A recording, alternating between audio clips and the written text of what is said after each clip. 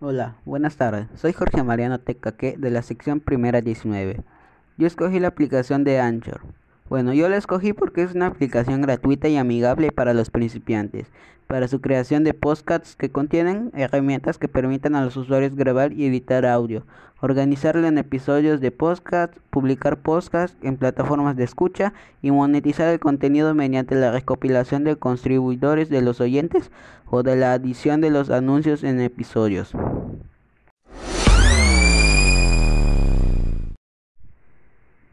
La aplicación tiene una gran utilidad en las actividades, ya que me permite crear audios gratuitos que ya más tarde podrás subir y escuchar.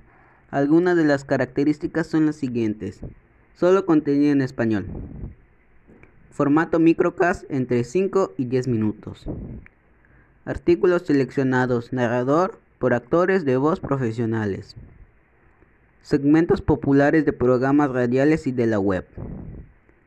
Resumen de noticias diarios para mantenerte informado.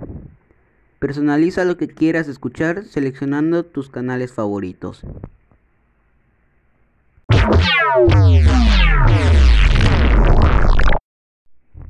Eso ha sido todo y espero que les guste. Gracias.